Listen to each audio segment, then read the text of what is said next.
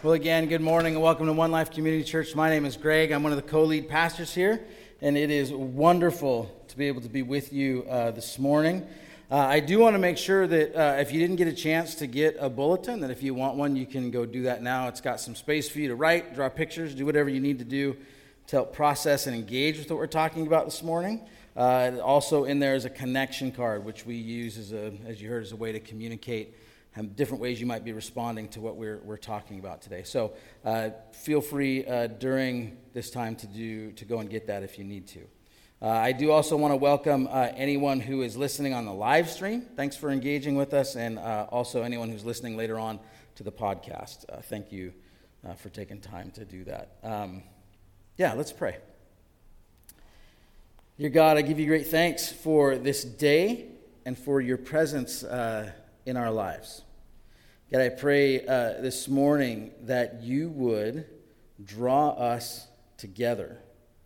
Lord, there is a way you speak to us that is unique when we are together. And so I pray that there would be work you would be doing in us as a gathered group that would impact the world, and that we would be willing to participate in that with you. So please, Holy Spirit, come and move in this place. We ask this in Jesus' name. Amen. Well, we are in week 3 of a sermon series we've entitled You've Heard It Said, where we're continuing an exploration of this sermon that Jesus gave that we call the Sermon on the Mount. And it's a crazy sermon. It calls out an invitation to all people to know and receive the blessing of God, the life-changing goodness of God, the love of God.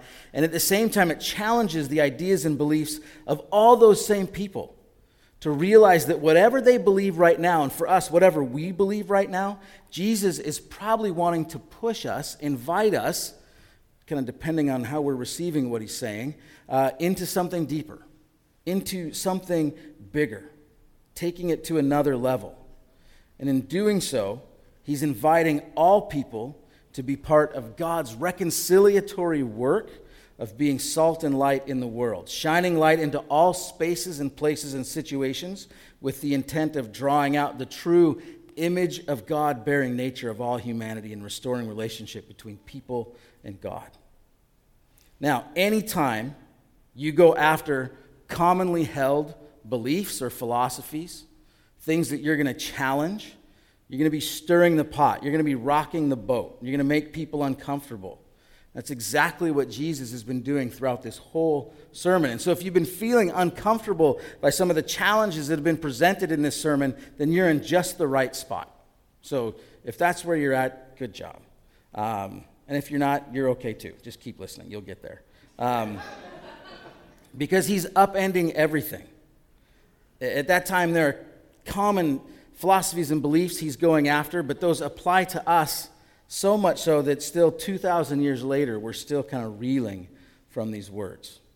And one of the main things that Jesus is going after in this Sermon on the Mount, in this section that we're specifically looking at, where he starts these little subsections with the phrase, you've heard it said, or it has been written, or it has been said, he's going against a certain set of rules and guidelines, and this idea that just simply maintaining those is what's going to win you God's favor. That if you do those, God's going to somehow have to kind of owe you a good life. It's going to restore your relationship with God. And I want you to make sure that we're clear on this, though, that I'm not saying that Jesus doesn't think that those rules are important. In fact, he says that he's come to fulfill those rules, to show and to live them out fully and invite people into that. And he challenges the people listening that their righteousness has to actually exceed the ones who are currently seen as the experts in following those rules. But what Jesus is revealing is that typically even the experts have kind of stopped short. They've missed the intent of those rules, and so their ways of expressing their obedience to those rules aren't really hitting the mark. And so they and many of us are not living out fully the life that God has for us, this life that we've been referring to as flourishing, this life of what many people refer to as shalom.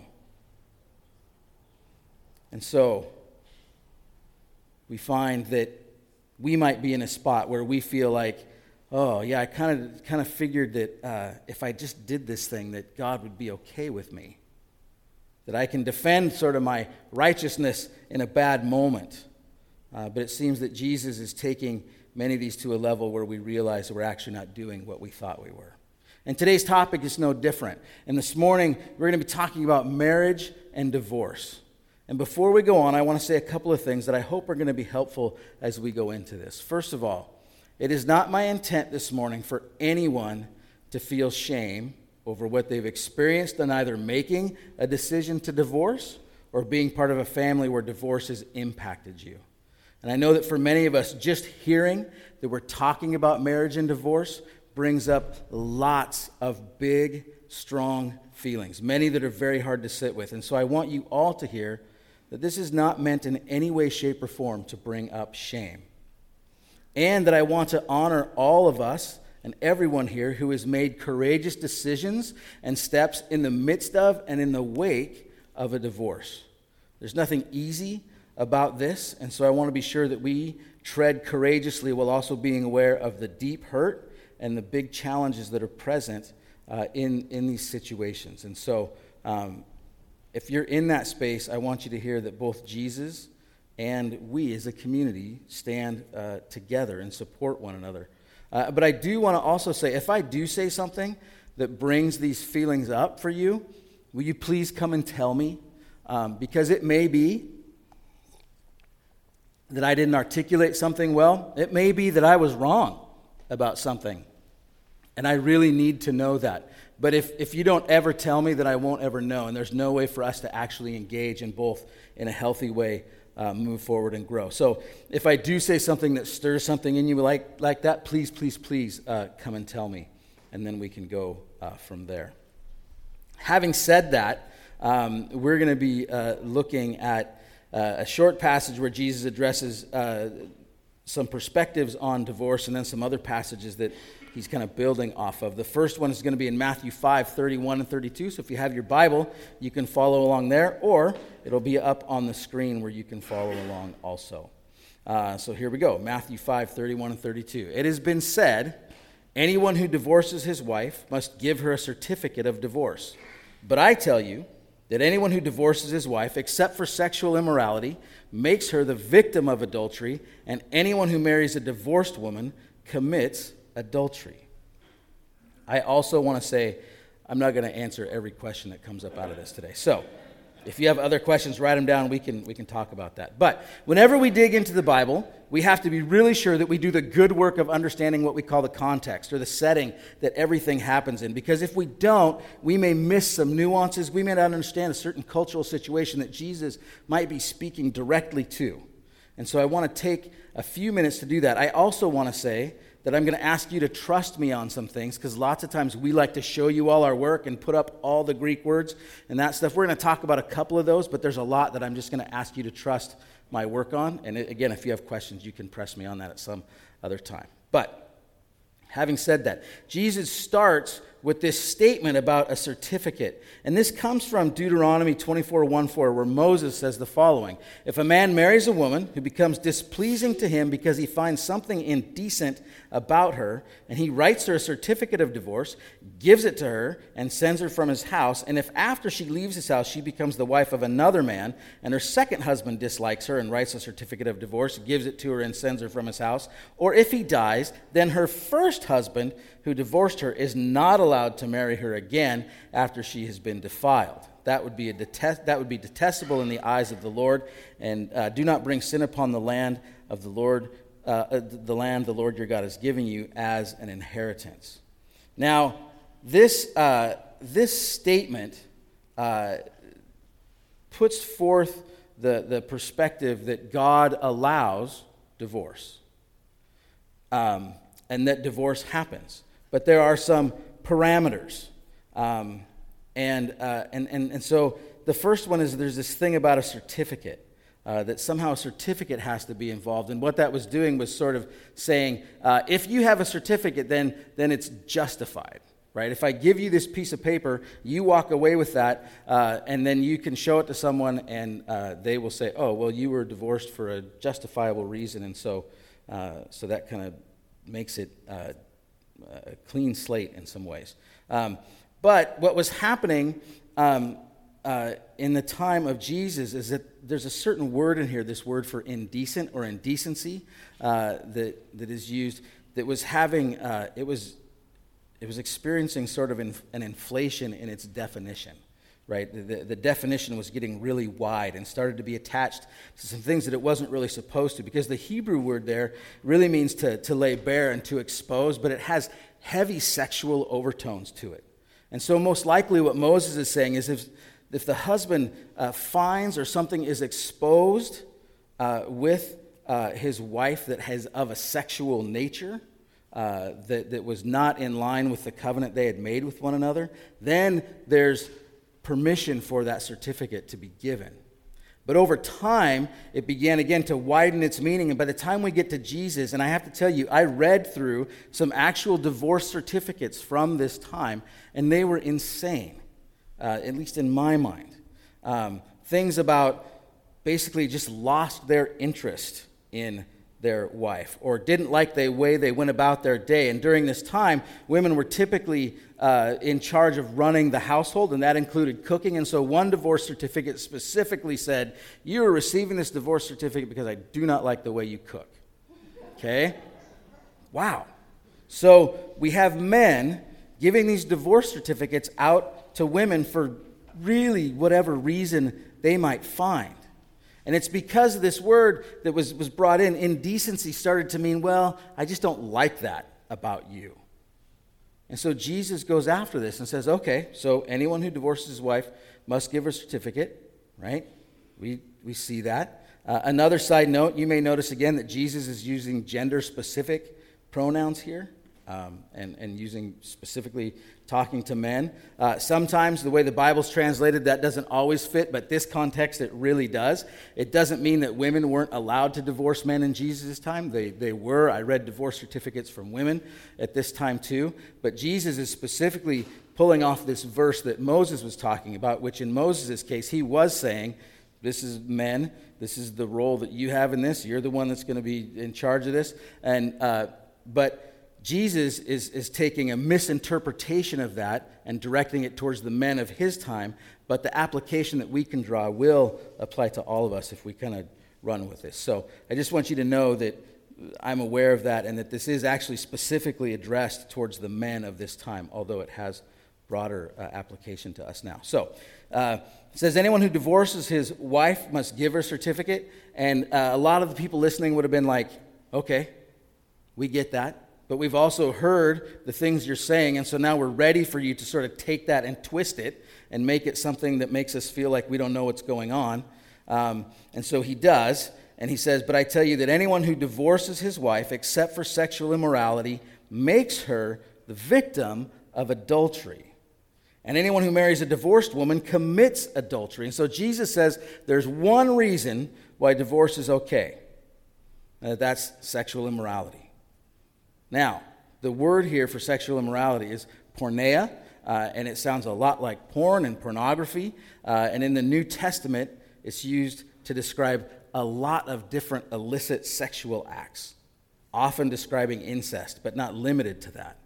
The other thing, so it's got kind of widespread usage, but the other thing that is, I think, even more interesting about this word is that it's metaphorically used to describe different outward expressions of idolatry, right? And so it's a word that I think when we look at it that way can help us understand what Jesus is saying, because I think it's not simply the physical act of some sexual immorality, but it has deeply to do with the heart.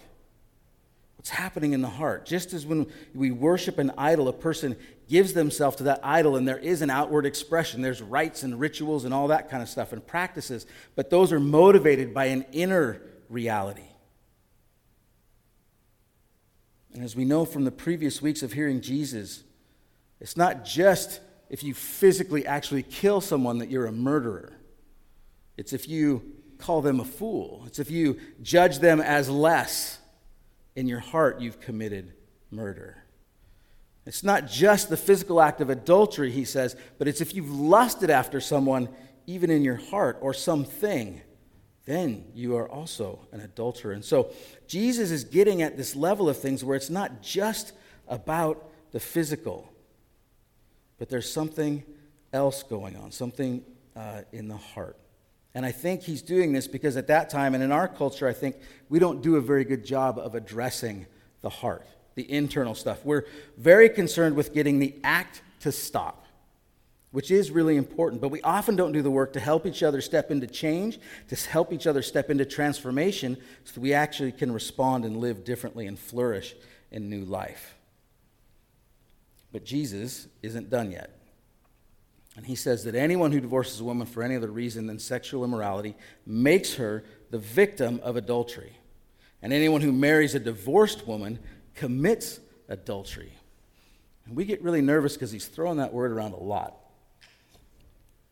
But when Jesus says you make a woman the victim of adultery, what he's saying is that if you divorce a woman for any other reason than sexual immorality, you're committing the act of adultery, and the woman you divorce is the victim of that. This is Jesus telling these men to stop using women in the context of marriage to get what they want from them and dispose of them when they become bored with them. Or because you don't like their food, right? That you've entered into a covenant, and at some level it is on you to work that out with God in a way that pleases God. And divorcing this woman with a certificate or not is not it. In fact, you could have 1,000 certificates.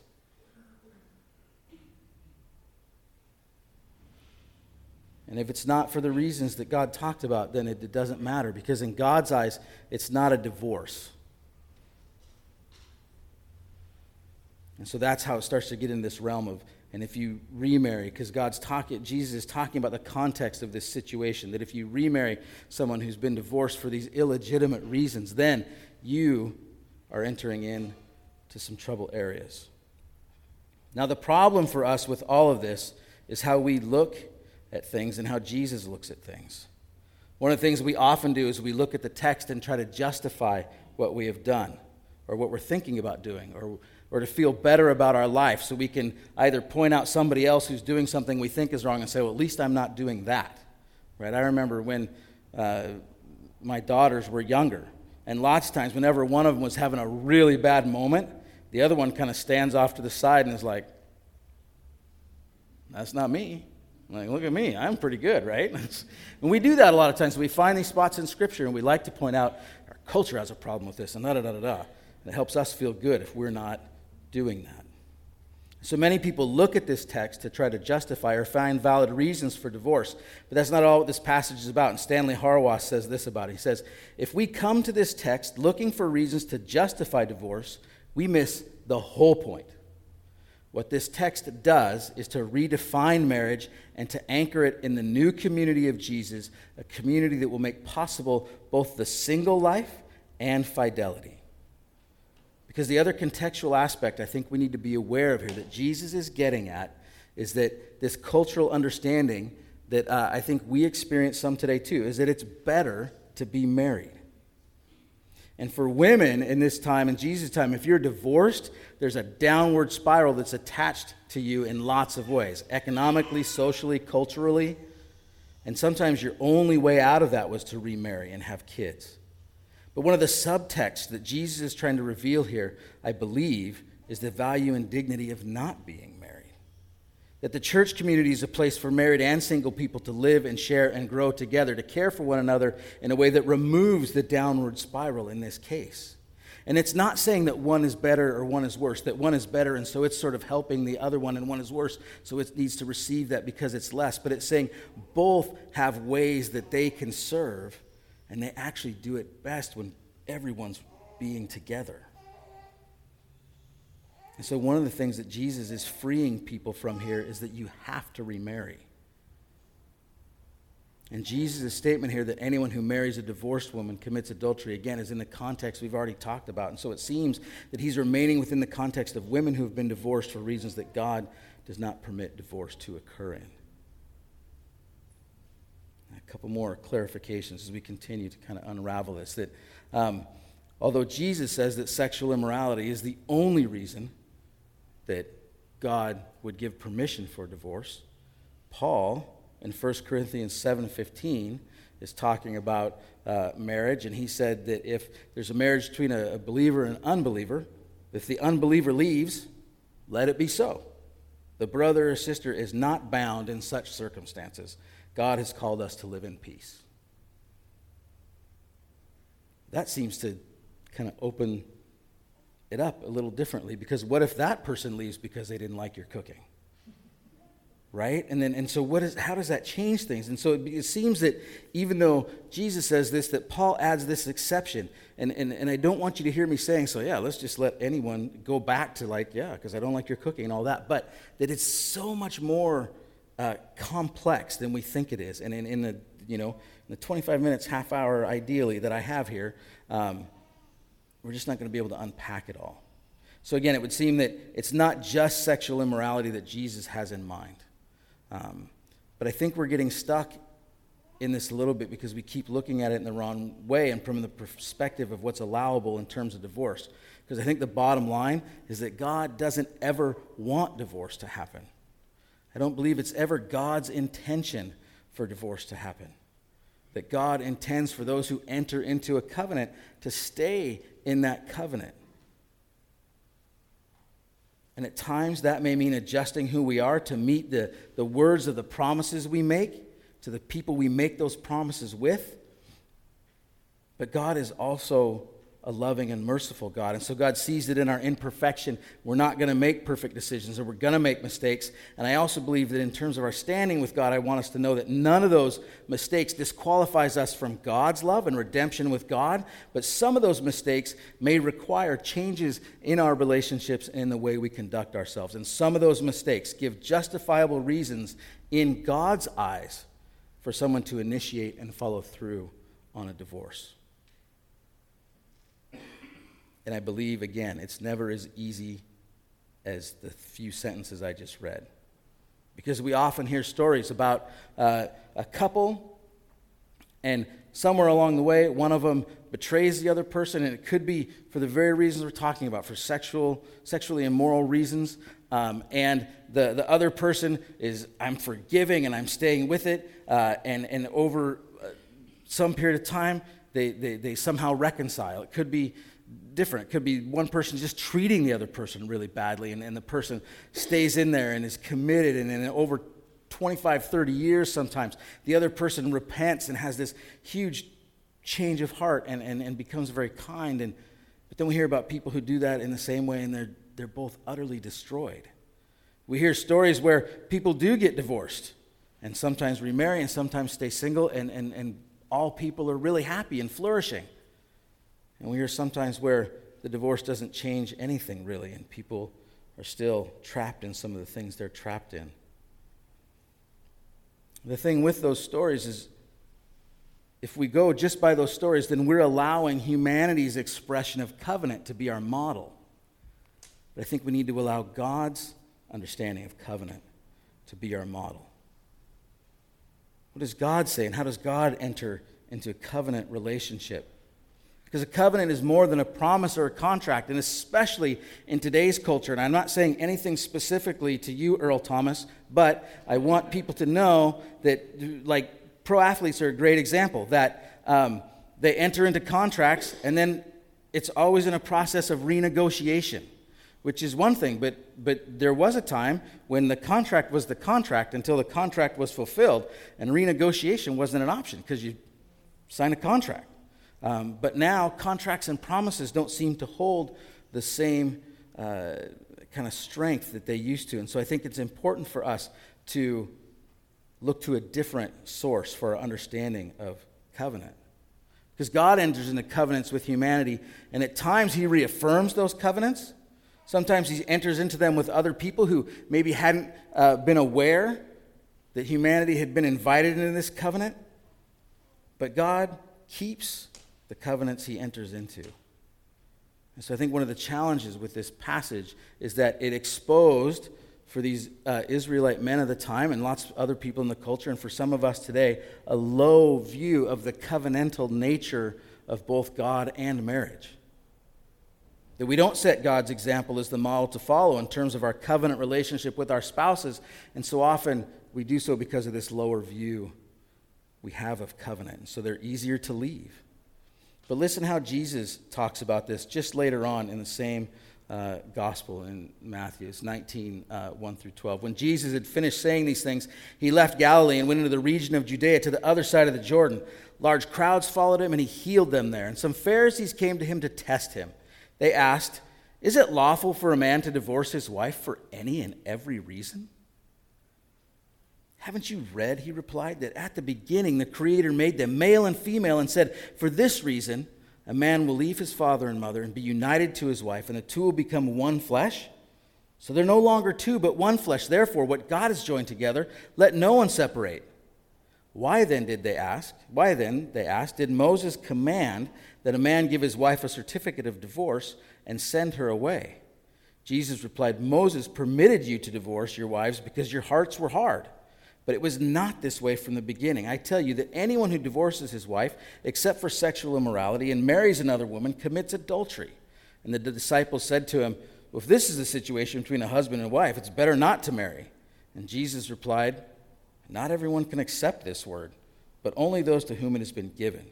For there are eunuchs who were born that way, and there are eunuchs who have been made eunuchs by others. And there are those who choose to live like eunuchs for the sake of the kingdom of heaven.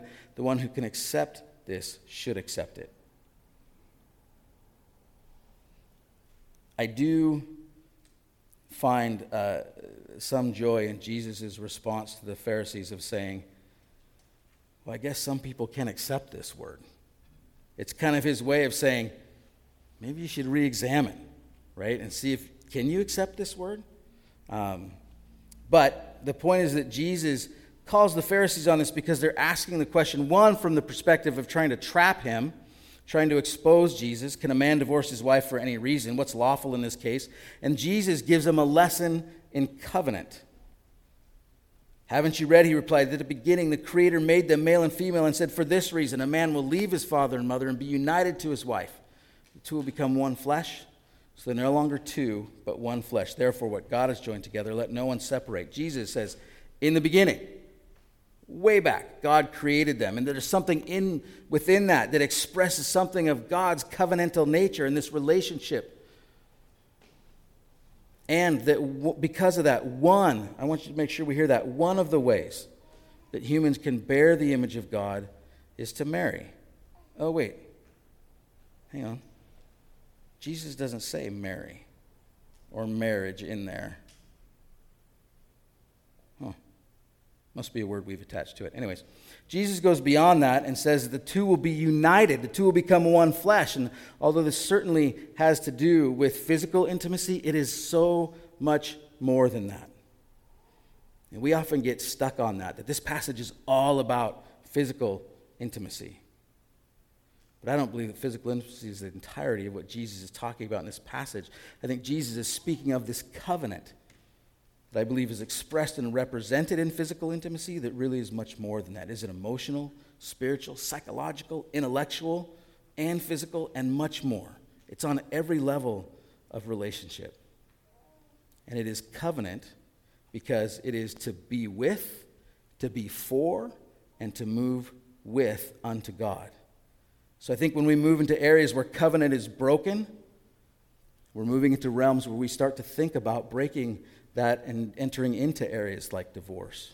When we sense that the person we entered into a covenant is no longer with us, for us, or moving with us unto God, or we feel like we're not able to do that for the other, that's when we begin to have these ideas about getting out. And the challenge I want us to lean into today, and the question I want to ask is that why is that our first response often? That when the covenant is broken, our response is to look away instead of to try to renew. I think there are two reasons. One, to restore covenant and renew is really, really hard and can be really hurtful. It's often much easier, at least in the short term, to walk away and not deal with it. For many of us, though, I think it's because God is not central in our marriage. Both the people in the marriage might believe in God, but where is God's actual place in your relationship together? I'm not saying you have to pray together every day. but it can be pretty awesome. But is God present in your marriage at all? Do you talk with your spouse about God? Do you talk to your spouse about your relationship with God? You ask questions about their relationship with God, and then, amazing, listen. Do you pray for your spouse in other ways than, Lord, please them, make them stop doing insert annoying behavior? Right? Do you pray for their relationship with God? Do you pray for their flourishing and for their wholeness? Do you find ways to give your spouse space to enter in and spend time with God? Do you give them encouragement to do that? Do you allow yourself to be informed and shaped by your spouse's relationship with God? Or is that just for them? Maybe there's some cause they're passionate about. Why? Why? Do you know why they're passionate about that? Maybe. Ask them. Does that connect with God somehow? And that's my challenge in all this. I'm going to ask the worship team and the prayer team to come up. And as they do, I want to close with a couple of things. I don't have connection card questions. I'd rather just have a minute to just sit and think, because this topic is heavy and can have lots of challenges with it. And we've only just begun to get at it. But if you've been through a divorce, you've thought about divorce, asked questions about divorce, again, I want you to hear that lots of people may consider that somehow less or damaging, but really you were aware that something needed to change, and you moved on that in the best way you could. And so if you've been through that, please don't hear anything I said today again as shaming or saying somehow that you were outside the will of God. I don't know your situation. And if you want to talk more, we can do that. But if you're in a space where you're thinking about divorce, I would simply ask that in your process of discovering broken covenant, is it possible to even imagine a reality where reconciliation is possible, where regaining covenant and remaining in it is possible? Jesus says at one point that all it takes to move a mountain is a mustard seed of faith. And one person kind of rephrased that and was talking to a person who said, I just don't know if I love God anymore. And this person said, is there any part of you, any single molecule of you that is turned toward God? And they said, I think so. And they're like, then you can move a mountain. So is there any part of you, if you're feeling really distant from your spouse and you're starting to have those questions, is there any part of you that still responds in that way where you are for them, you are with them, and moving together unto God? And move in that. And see, investigate if that covenant can be restored. And so again, I don't have connection card questions, but the team's going to play for a moment. I'm going to pray right before that.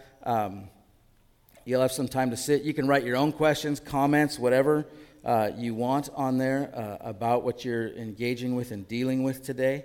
But I also want to encourage you that we have people up here to pray for you, whether it's about the topic we've talked about today or not.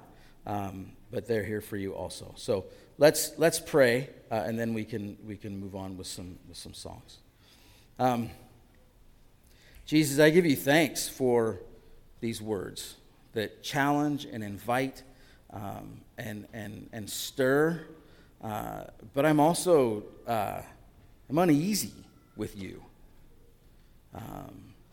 in some of this. And I know you're aware of the challenge and the hurt that often is associated with this topic. And so I'm relying on you and trusting you to move and heal as you will.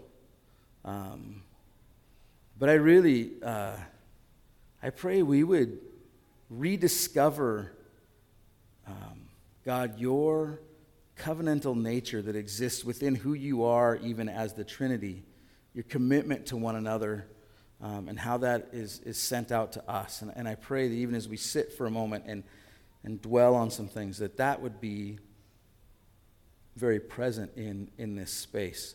And God, I do pray that you would help us, just as we sang earlier, to have courage and to be brave in whatever decisions we need to make. That we would have courage and be brave in boundaries we might need to set. That we'd have courage and be brave in stepping away if that is necessary. And that we would have courage and be brave to step back into covenant if that is possible. And I pray that we would be able to imagine things that are bigger than we can just see in our plain moments. So help us, God, to live in and live out your love in our marriages. I ask this in Jesus' name. Amen.